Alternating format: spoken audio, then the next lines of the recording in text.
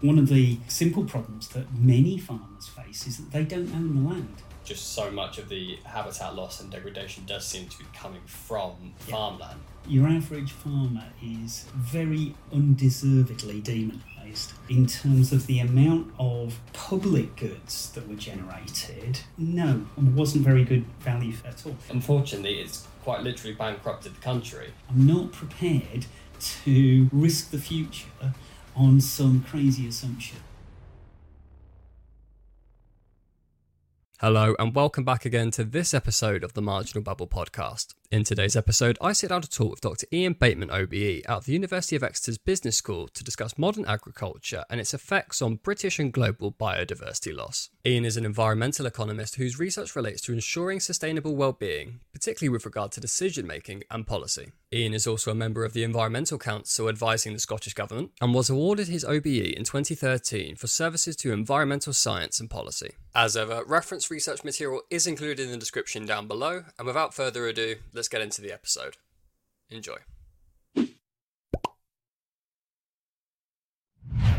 In your article, you mentioned that agriculture is the main driver of habit loss and degradation across the world.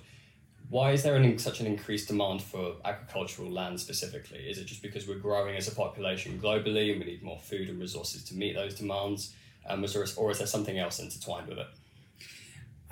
Well, the number one thing at the very base of it is that we've bumbled along on this planet for a couple of million years with really very low population density. Yeah, right. A few millions spread around the planet, and then in the last century, there's been an absolute, almost bacterial explosion of the human population. Yeah. It really is what we call an exponential curve. It just shoots up into the air. And you've gone from population measured in tens or at most hundreds of millions to now billions of people, thousands of millions of people, 8,000 million people at the moment. So that's the number one driver. There are some exacerbating factors. We produce food in a very unusual way in that, for example, if we want to raise beef here, then quite a lot of the feed for that will come from the other side of the world. Right, yeah. And typically from land which is artificially low in price, a price that doesn't reflect its value, and where you can go out and just slash and burn, get rid of the forest, plant soy, and then ship that off to Europe. They take a lot of land to produce. Yeah, because that's always something that when someone brings up this environmental argument with animals and things like that, I think sometimes people that are on the sort of like, it's fine, the meat eating side of the equation, they always bring up as, actually, the rainforest cut down for soy and soy is used in all this kind of stuff. Yeah. And I'm like, yeah, that is true, but what you're not considering is that 90% of that soy is going into animal feed. So if you cut the demand for animals, then that demand for soy goes down. And so there is a little bit of a paradox in at least that example.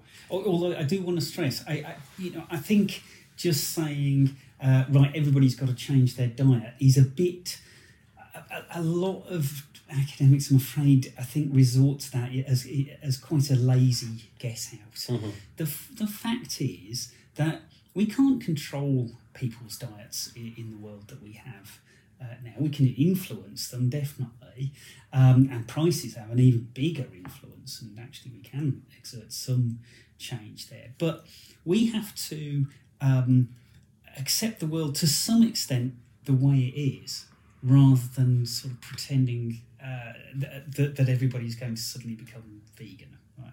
Stuff. So I don't think that sort of thinking really helps us very much. It is literally betting the farm on a pretty long shot, really. And given that the farm here is the entire globe, we can't afford that. We've got to come up with realistic solutions, and just saying, well, everybody's got to go vegan is not one of those.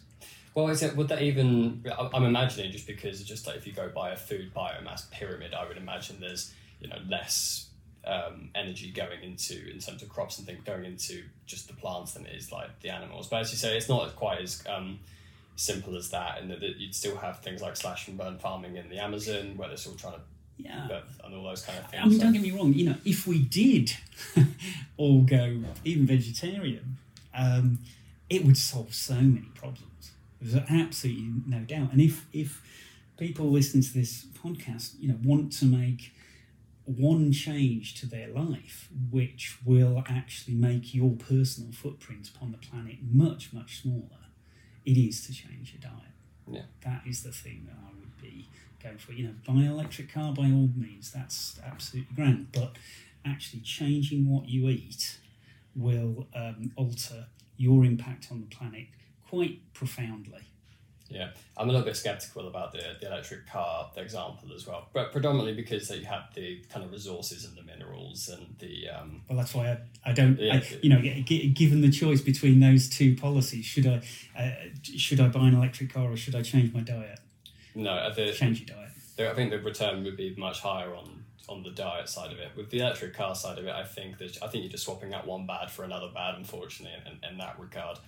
But in regards to the popular conservation policies that are going on across the globe, not just in the UK, but around the globe, it does seem obviously that farming is really sort of at the heart of it, because just so much of the habitat loss and degradation does seem to be coming from farmland. And so is there enough policy in terms of economic policy, but also governmental policy in regards to farmland to try and cope with biodiversity loss and try and maintain it, but also still maintain an economic value to it? So I want to start off answering that with, I admit, a bit of a statement. And it's that I think your average farmer is very undeservedly demonised by a lot of research, a lot of press. The farmers that I've met, the large majority of them, not all of them, but the large majority of them are not particularly well off, not owning massive amounts of land. They are trying to make a go of some very challenging circumstances, making some of the most difficult decisions of any business in the world. Normally, you know what you're going to produce if you do this, and what you're going to sell it for.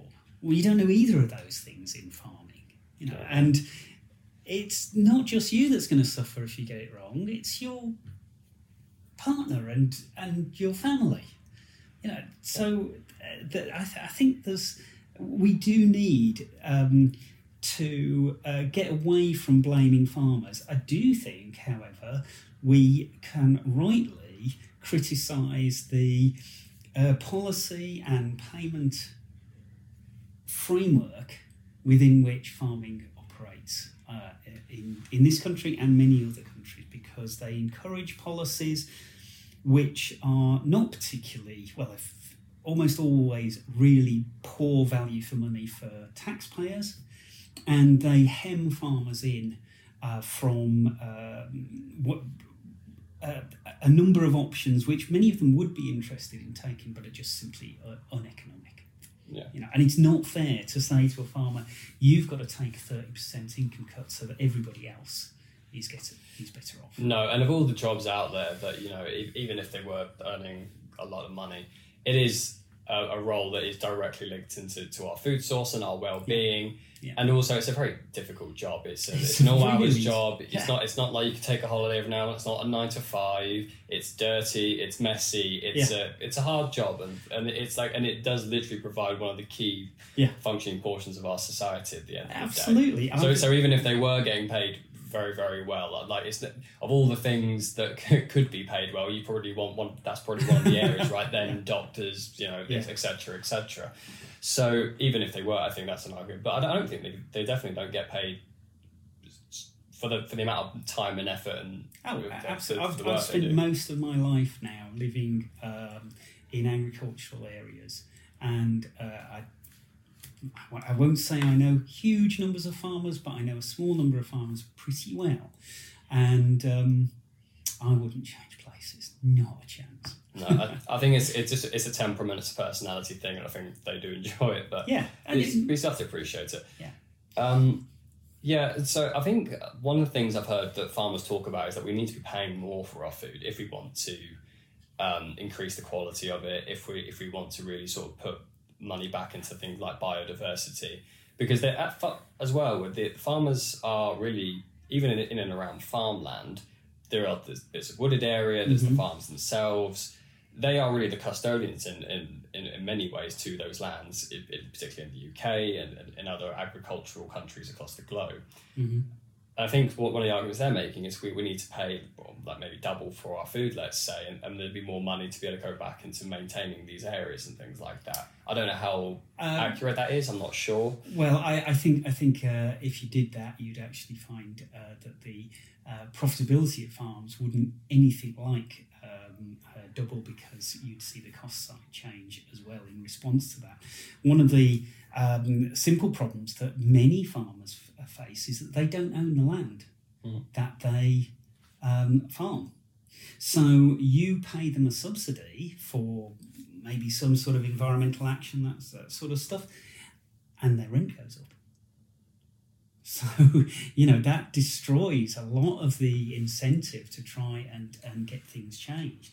But I want to raise a particular issue with regard to biodiversity, because I do think that the policies we're pursuing are particularly ineffective. Now, there's two types of policy there. There's the sort of ones that take some land out and put it into conservation. Okay, and that can work quite well for certain species, but this is chicken feed compared to that wasn't a deliberate pun, compared to the vast majority of funding that goes from government into farming. Now, little bit of context on this. What's happened over the particularly last 200 years, and at an accelerating rate? So, for example, the last 50 years have been some of the fastest with regard to this, is that the land structure in the UK has changed quite a lot. Farming's become much more intensive. It's also taken up more land. So lands that originally were habitats for a whole host of species that are now highly endangered are now being dragged into agriculture. So, heathlands, moorlands, marshes, peatlands, these are the areas that we've lost over that period of time. What we're getting now is a series of policies to try and address the species loss that's occurred over that, which are actually proving very ineffective. So you'll get policies which pay farmers, and these are called nature-friendly farming policies, which I think is one of the biggest misnomers out. That will pay farmers, for example, to apply less fertiliser, apply less pesticides, or to leave margins around their fields, or to take a little corner out and maybe plant some trees on it, that sort of thing. All right, that has very little impact on those species that cannot live on farmland, whether it's intensively farmed or even organically farmed. They can't live there because they're species like the marsh harrier, and the clue is in the name. It needs marshlands. Right. It can't survive on organic farmland. Okay? Yeah. And we are not helping those species anything like the degree that they need to actually avoid, well, eventually, if we carry on, extinction. We're already one of the most nature depleted countries in the world. Many would say the most nature depleted. So you've got a lot of schemes which do very little for the real endangered species in this country. They do help common species, okay, and not to be too facetious. They're great. If you're a pigeon, they're great, absolutely fantastic. But they do have another effect, and that's what's being missed. When you reduce the amount of land that you're farming, or the intensity with which you're farming it, there might be some good aspects to that as well. But one of the other factors is you reduce the amount of food being produced. Okay? Right. And the reduction can be quite dramatic. So if we took the whole of the UK into organic production, estimates are that food production might fall by as much as 40%. Yeah. That's a lot of food. That's on the supply side. On the demand side, in a country like the UK, it has almost no effect at all. In other words, we still eat the same amount of food. So where's that food coming from? It's coming from somewhere. It's obviously not coming from these areas, so it's coming from somewhere else. And a lot of it is coming from imports.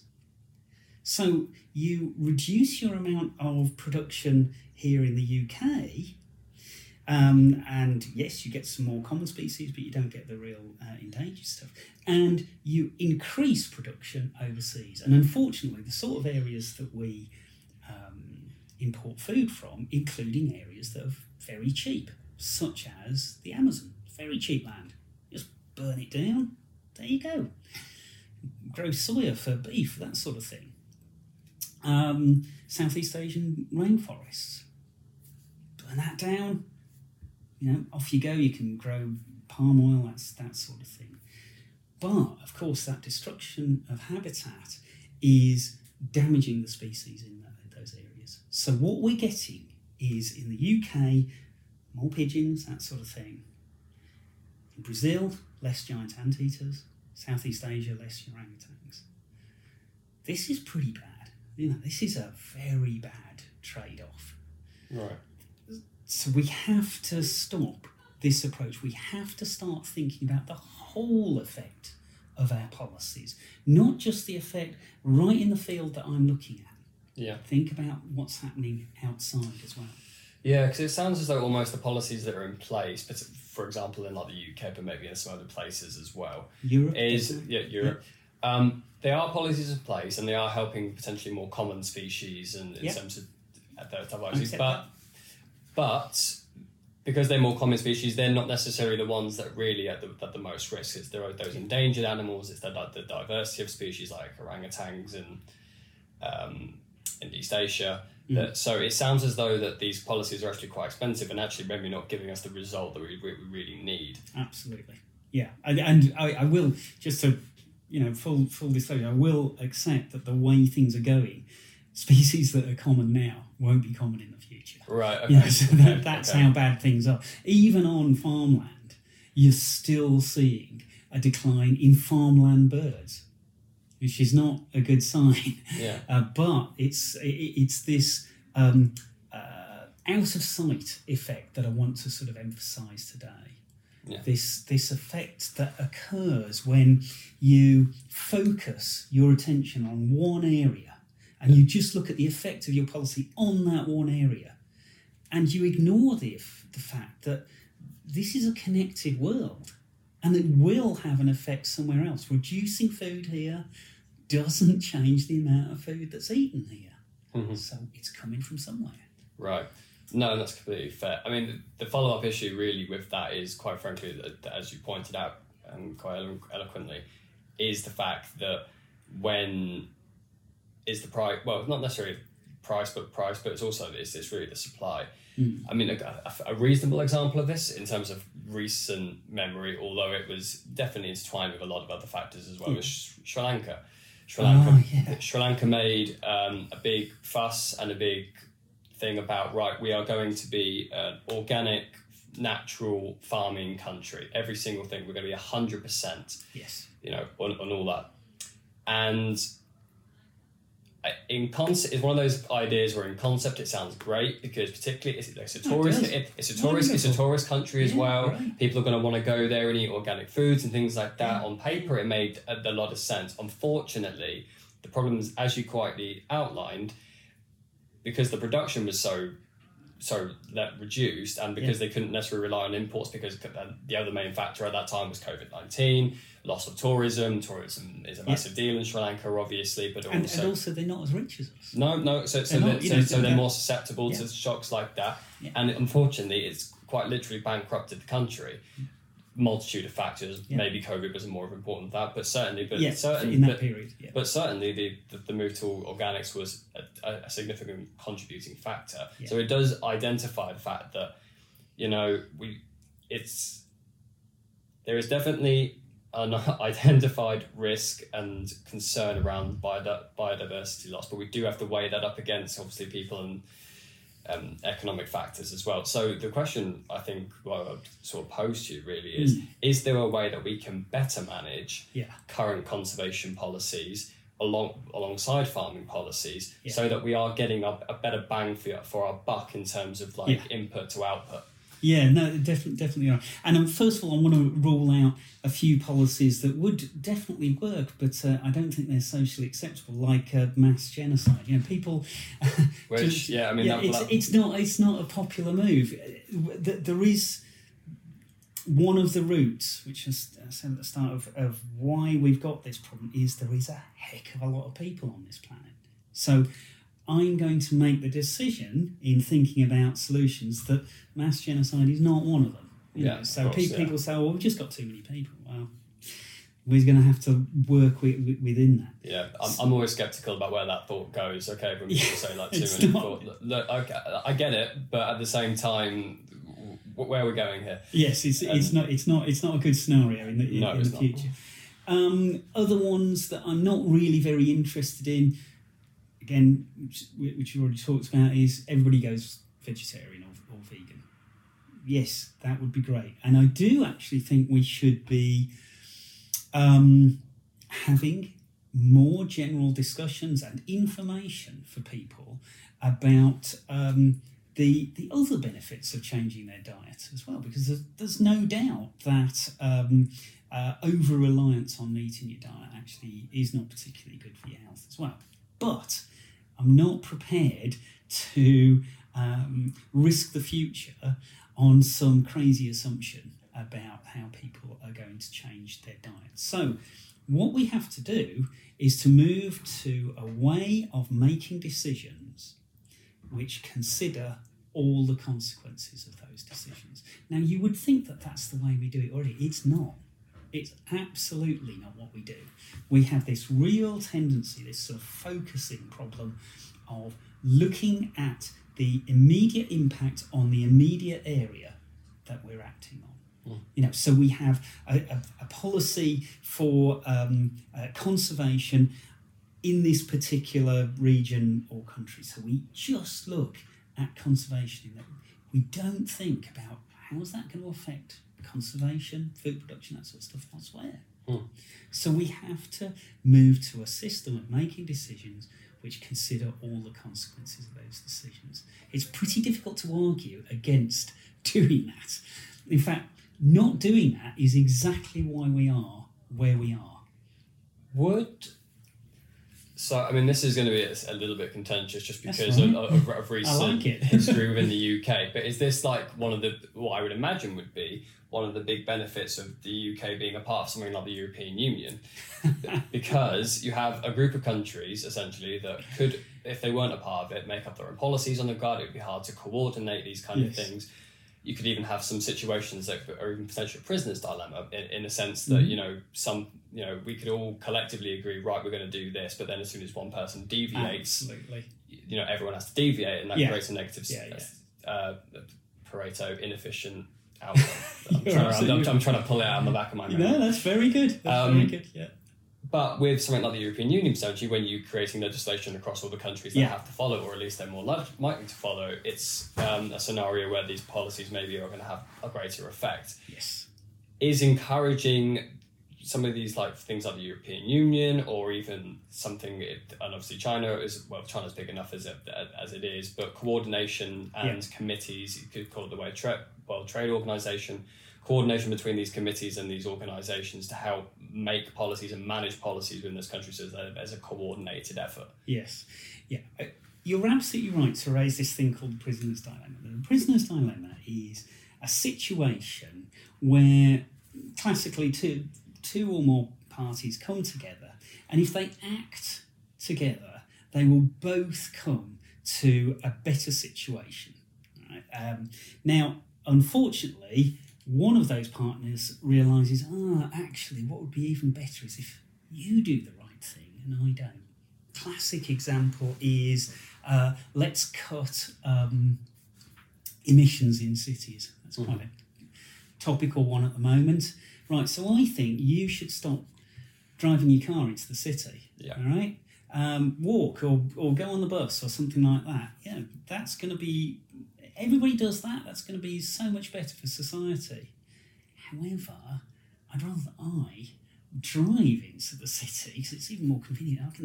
I can park right in front of where I work. It's just going to be fantastic. The trouble is, everybody else is thinking exactly the same thing. Classic, another example is doing something about climate change. Right? We all know, well, I hope we all know, I don't know, Donald Trump worries me.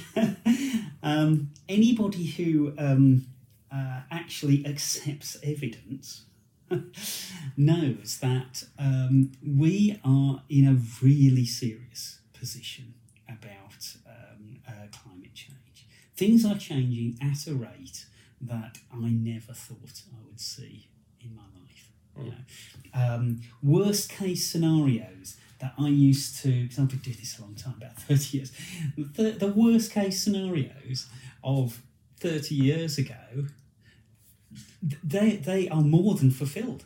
We didn't even have worst case scenarios that are as bad as what we've already got now.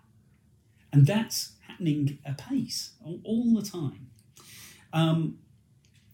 Now, everybody therefore recognises, I hope, that it would be a good idea to avert the sort of very, very, let me use economic language, the very significant costs that are going to be imposed on the world of not doing anything about climate change.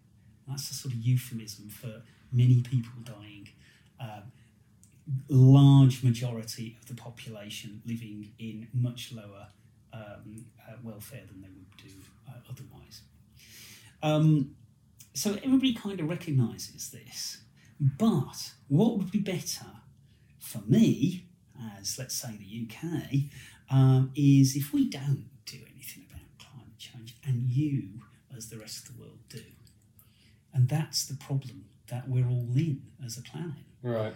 Because we're all in that situation and everybody thinks, maybe I can just drag my feet a little bit on this one. Getting together with other countries. So suppose that there was actually some sort of mechanism, some amazing sort of union, which actually brought together Britain with other countries in Europe. I think whoever thinks of something like that's a great idea. We ought to try it sometime. That would produce outcomes which were actually, in the end, lower cost for absolutely everyone. Yeah. And much higher benefits. Yeah, I think there's definitely that any type of those situations where you have coordination and cooperation. I think it obviously helps to implement those policies and make better policies that are actually effective. It is a little bit nuanced though, because I think one thing that people do always bring up is, like, for example, like China. China is obviously contains over 22% of the world's population, or India potentially. I think India's just overtaken them. Big users of coal and other fossil fuels. Yeah. Now, if we said, like, as a blanket per capita basis across the world, let's say there was some sort of union that could do that and say, right, per capita, even real like a per capita basis, let's say you can't do that. Well, unfortunately, it's a little bit unfair to those regions because they are poorer, and because the ability to create, the policies that would be implemented that would create increased energy costs or increased food costs are going to hit those people much more significantly than other people. And it's very easy for us as in the West or as British people to say that, but we went through our industrial revolution several years ago. It's a little bit unfair to say that, well, China's actually becoming becoming sort of almost like a middle-income country now. There are some indicators that suggest they have a burgeoning middle class, things like cars per household and things like that, which are useful indicators. And they're potentially got their own issues in being in a middle-income trap. But countries like Nigeria, who have very large populations and are still developing and trying to get their feet off the ground in that regard, I think it's a little bit unfair to say, right, okay, you guys can't do that, and because if you were to do it, you're actually going to hinder your population, and people could seriously die, and those are serious consequences for those things. So in that regard, I think the West, or like the more developed countries, does have to take more of the burden in some aspects for the roles that they take. But then again, most of the world is sitting in the developing regions. So if you want to have the biggest impact on climate change or biodiversity loss, you would have to affect those countries. So, well, per capita, actually, they're not producing very much in the way of greenhouse gases still. Okay, on a per capita basis. No, not at all. But see, it definitely adds up. But let me tell you a little bit about my career, if you like, which I think helps this. And don't worry, this isn't going to last long. I started off in a straight economics department, and that's what I got my training in. And economics is extremely good and absolutely vital at answering the questions that are about how do we use the limited amounts of resources that we've got available to the best end. Right? Now, that sort of analysis, which is called by economists efficiency analysis, getting the most out of something, you can characterise it as let's make the cake as big as possible given the ingredients that we've got. And that seems like a really sensible thing to do. Okay, there is a flip side of that though. You don't put much emphasis on who gets the slices, the equity side of it. One thing that I've realised over the past sort of 30 years is that if you ignore equity,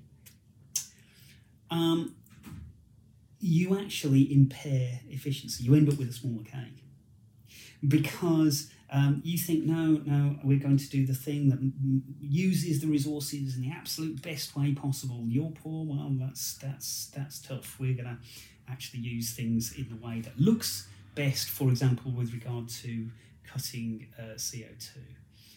The problem with that is that you are putting other countries in a situation where they've got very little incentive to actually join in with your scheme. Why the hell should we? Right. And China is the classic example.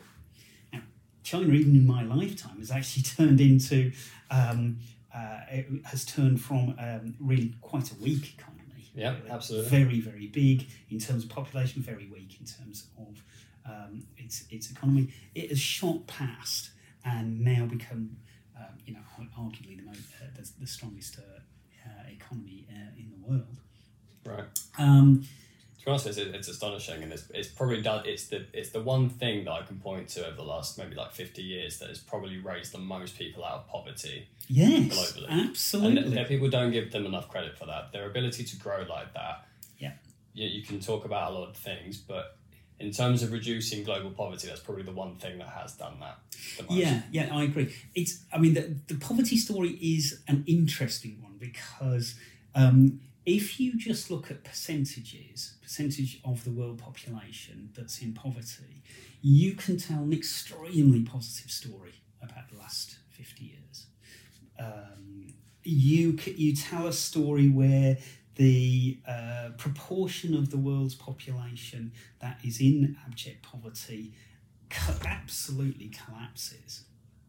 It's not quite as good as that statistic sounds like, because at the same time population has grown. So 10% of the world's population 50 years ago and 10% of the world's population now is a very different number. So there are still a lot of individual souls in very bad situations. Yeah, but nevertheless, it is quite remarkable. No, of course, and to that point, you could have a situation, I don't know if this is the case, but the percentage of global people that are impoverished or below the poverty line could be going down, but because populations are increasing, it could be the physical amount of people that are in poverty or below the poverty line could be stable or even potentially going up. Actually, but probably the best rough estimate is it's stayed about stable.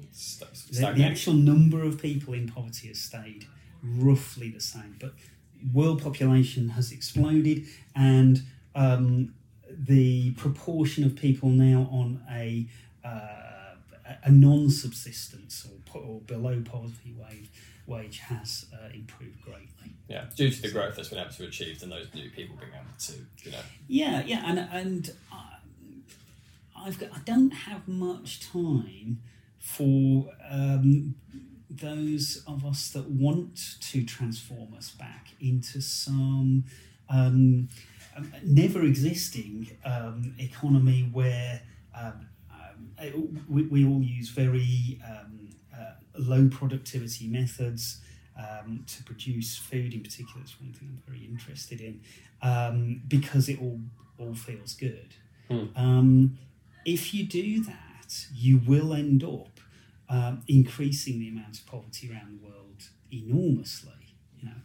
It's still too many, and we still, I feel, as humans, have an obligation to do something about that. And the fact that many countries, and I'm afraid to say including ours, have cut our aid budgets over the last few years is shameful. Absolutely shameful, and very, very counterproductive. Because we could actually be using that money both to lift people out of poverty, but also to help restructure economies in ways that don't impact upon the environment so much, and therefore, are good for us. Carbon dioxide is a perfectly mixing gas. You emit it somewhere, it ends up spread all over the world. It doesn't stick near to wherever it was emitted. Yeah. Okay, so reducing carbon dioxide wherever is good. Is pretty much equally good for us here. No, I understand. Bringing this back to the environmental side of it, one argument I've actually seen, because this is also hitting on something we also talked about earlier, that a lot of people say that we've actually got too many people. Yeah. Some arguments I've actually seen have been that actually we almost counterintuitive. We need more people because of the productivity conundrum that you kind of mentioned. Because more people create more brain power, you end up having more genius inventions, and things will be invented that will increase efficiency and productivity potentially. And I've seen that argument made. Blimey, I'm afraid I've never come across that one. I don't know who said that. I'm probably going to get in trouble for saying this, but that sounds bonkers to me. Okay. It would be a good idea if we started off educating the people that are already here. That would be a pretty decent starting point. I think this allows me to bring us back a bit to the sort of food and conservation topic that we started on. Remember, I'm talking about this issue that nature-friendly farming, if it actually means reducing the amount of food being produced, just transfers that impact elsewhere in the world. Okay, so we have to move to a situation where we use brain power, we use better technologies to actually ensure that we produce more food with less resource, and particularly with less land resource and with less impact upon the environment.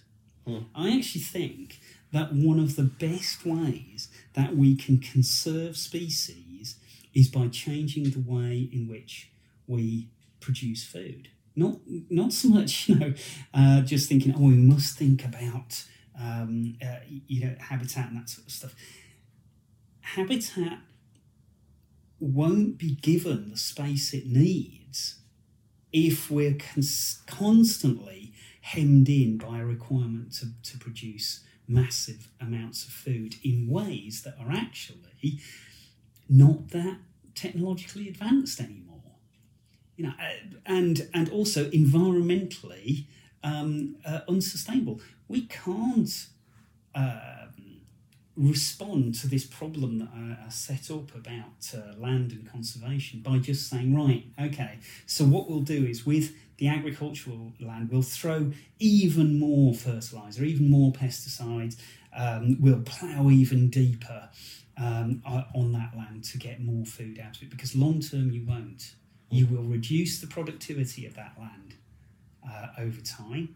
You'll be forced into a cycle of more and more and more inputs, all the time, and more imports probably, and you will end up destroying the basis of the food production system. Yeah, you're degrading your food producing asset, which is the land. Yeah, and once you do that, everything else falls apart after that. It's like, try living for a day or two without water. It all falls apart really, really fast. So what we have to do if we actually want to conserve our wild species, which I think is phenomenally important to a degree that we don't really fully appreciate, both because biodiversity gives us a stock of information and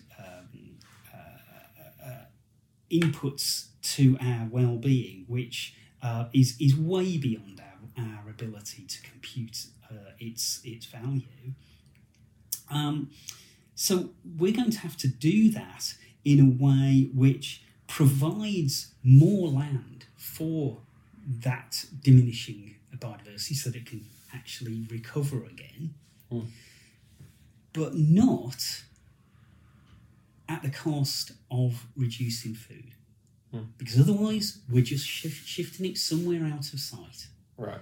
So there's been a very important agreement. I should know this. I think it was earlier this year, or was it start last year? Sorry, I should know that.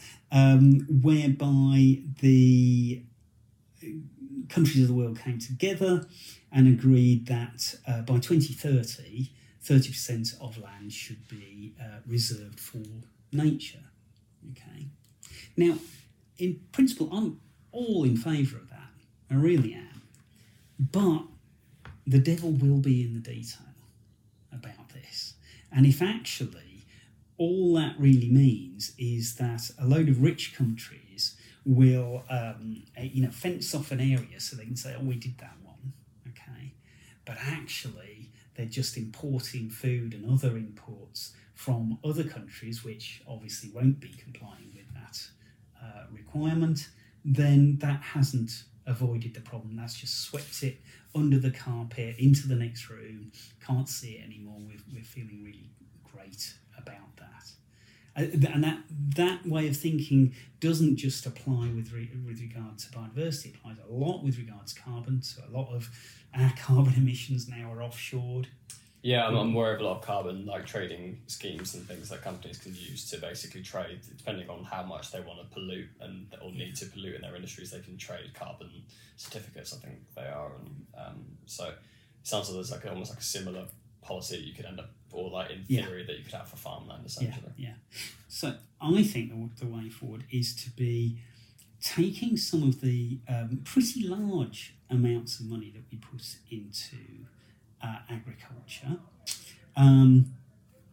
Just an aside, I personally think it would be a good idea to use some of that money to provide a guaranteed income for some of our poorest farmers. It wouldn't actually cost a huge amount of that budget, and at the moment we have a system which is colossally unfair. So basically most of the money goes to very rich landowners. Roughly 75% of the money goes to 25% of the farms. Oh, I see. So there is like a hierarchy in the farms, and it's very top heavy in terms of the wealth as well. So remember, this is public money.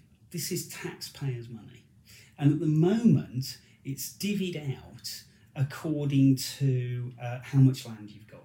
So the more land you've got, the more tax money you get, which means that the people that benefit the most from this are people like James Dyson and the Duke of Westminster and that sort of stuff. So it's interesting, your tax money is going into their pockets. And that because they've been able to buy up land. They've got huge amounts of land. Yeah. This is public money. Aside from the equity side of that, surely it should be going to produce public goods. The sort of things that you can't buy in Sainsbury's. I can't buy bird conservation in Sainsbury's. Yeah. Can't buy water quality. Can't buy lower greenhouse gas emissions. Can't buy access to recreation. Okay. But via these schemes, we can do this. Now, in principle, the law has been changed now to allow this. The 2020 Agriculture Act introduced this principle of public money going for public goods. At the moment, that hasn't really been implemented in the way, certainly, that I was expecting. I think that this will change.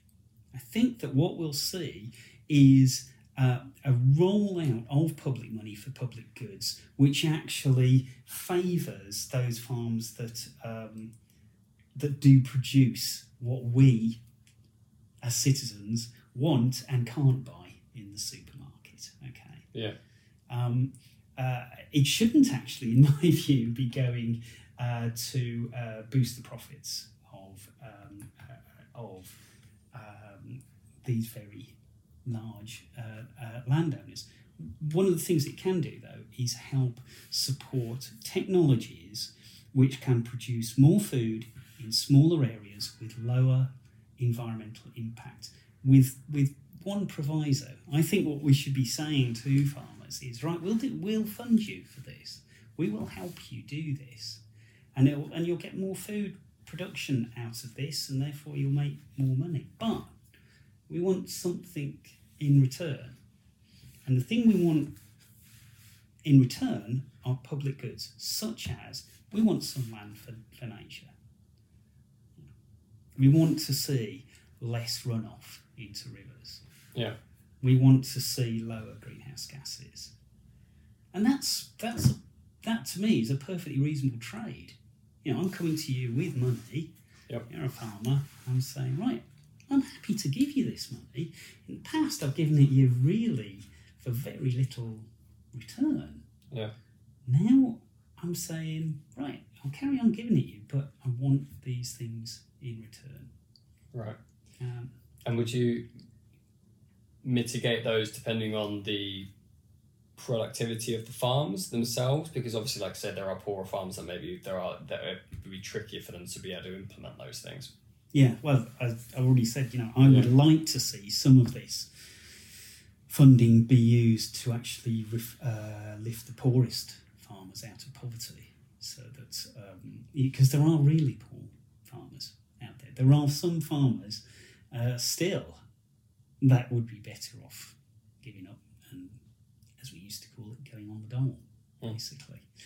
And I don't feel that that's how the countryside should be supported. But that's a relatively small proportion of the roughly 3,000 million that we give to agriculture every year for that. I think the rest of it should actually be to actually enter into partnerships with farmers where we support them in ways like high technology farming, which will make them better off. So I'm not asking them to do this for no personal gain. I'm very keen on incentivising people to do things, but in return, I want something as the taxpayer. Yeah. And moving slightly away from the UK and over to the EU, as you mentioned, with the amounts that are spent every year just on the UK and in terms of those farmlands and those subsidies, the Common Agriculture Policy has consistently been the EU's most expensive policy, yes. Right? So it's clearly an area where they're putting a lot of investment in and time and effort in. Are they getting like a reasonable return on their investment there? No. Okay. Really not. No, I'm afraid not. It's nothing to do. There's nothing special to do with the EU here. We weren't getting a good return here either on agricultural subsidies. No, it's not been very good value for money at all to date. As I say, it's funneled most of it towards very rich people. Now, straight away, well, certainly seems to be an odd approach for a country which in other respects actually tries to change the tax system so that rich people pay more and poorer people pay less. This was exactly the opposite, with the common with the UK's subsidies prior to the 2020 bill. It was almost always the case that the richer you were, and particularly the more land you owned, the more money you got. And so that was immediately a poor outcome from public spending. But also in terms of the amount of public goods that were generated, wasn't very good value for at all. One of the things that does kind of annoy me is that farmers' representatives, I think, haven't done a good job for poor farmers. I really think they should have done more for the poorer members of their industry and actually helped them more than they have been helped to date. Yeah, so it sounds as though at least prior to leaving the EU, our policies were obviously the same as the European Union's, but have ours deviated in the time, or are they pretty much still aligned? Well, in terms of law, they've changed radically. Oh, okay. Yeah, and really for the better. Oh, so it's a positive absolutely. direction. A lot of the legal roadblocks to delivering public money for public goods have been removed. There's dangers still there. So one of the dangers is that farmers' representatives, I don't think it's I've got a lot of time for the average farmer, I really have, would love us to believe that one of the public goods we should be paying for is food. Okay? But food is not a public good. If food was a public good, okay, a public good is something that I can enjoy without paying for it. So public good is walking in a wood. Okay, that's great. I go there, I get benefits, don't pay for it. There might be some tax support for it, that sort of stuff, but I don't pay for it. The only time that food will be a public good in this country is when I can go into Sainsbury's. I'm not on a deal with Sainsbury's, by the way. So, fill up my trolley and walk out without paying. Then it's a public good. Yeah. What we're doing at the moment is we're paying through taxes and then paying again in the supermarket. Right. That's not a public good. So don't come to me saying that, we have to support food production because it's a public good. And particularly, don't give me this rubbish about somehow that the more that we pay in subsidies, the lower food prices will be. Just think about it, right? I'm the public purse, you're the farmer, all right? And over there, all right, there's a supermarket in France, okay? So I'm giving you British public money, okay? And you produce food. Now, you can sell it. You can sell it to the poor people in this country at a low price. We can sell it to the supermarket in France at a high price. Yeah, right. Who are you going to sell to? France. Of course. What we expect farmers to suddenly stop being businesses and suddenly become some sort of altruistic organisation. Yeah. That doesn't make farmers bad people. I'd do exactly the same. I'd be selling to the French, absolutely. Yeah, it's just economic incentives, right? It's just nonsense to say that public money keeps food prices down. Cool. And on that note, as we sort of wind down the episode, I think it's a good note to end on. Do you have any pieces of research that are going on at the moment, or anything you would like to direct the listeners to? If you loads of stuff. I think the one that I'd like to emphasise the most is that we are building an AI decision support system, an artificial intelligence decision support system. Yeah, it's pretty adventurous. When I say we, this is a big team. I can't list all the people. They will know it's not just me. So this is an attempt to bring together all of the natural science, the physical science, natural science, water, ecology, that sort of stuff, physical science, climate change, that sort of stuff, the economics to do with food production, woodlands, even the economics of conservation, and the social benefit that comes out of that in terms of things like food and conservation, that sort of stuff. A model of everything, designed in a way that a non-specialist can use this model to actually say, right, okay, so this is the way the world is now. What happens if I do this? And it will tell you all of the consequences of doing that. It won't just say, well, this is what happens on the field that you did that in. Yeah. It'll say, these are the consequences in that field. These are the consequences in that region. This is across the whole country. This is across the whole world. Right. These are the effects that you're actually having. We are trying to move away from this focusing problem to actually provide tools to decision makers in government, in business, and in communities that will empower them to understand the consequences of the decisions they take. They still take whatever decisions they want, but now you'll know what the consequences are. That sounds very interesting, and hopefully with AI behind it, it should be able to make some advancements in that area, hopefully. And in fairness of economics, as you kind of said as well, creating a large model of essentially the global economy of those interacting factors is so difficult because it's such a multivariate equation. So if AI can help us with even a small portion of that, I think that's going to be very, very interesting research to look out for. But yeah, so links will be in the description down below, guys. And check the stuff out. And thank you for joining me today, Ian. And until the next one, we'll see you soon. Thank you very much for inviting me. Thanks. Thank you for watching this episode of the Marginal Babble podcast. If you've enjoyed this episode, please consider liking and subscribing down below, as well as commenting any future topics you would like to see discussed. But until then, see you soon.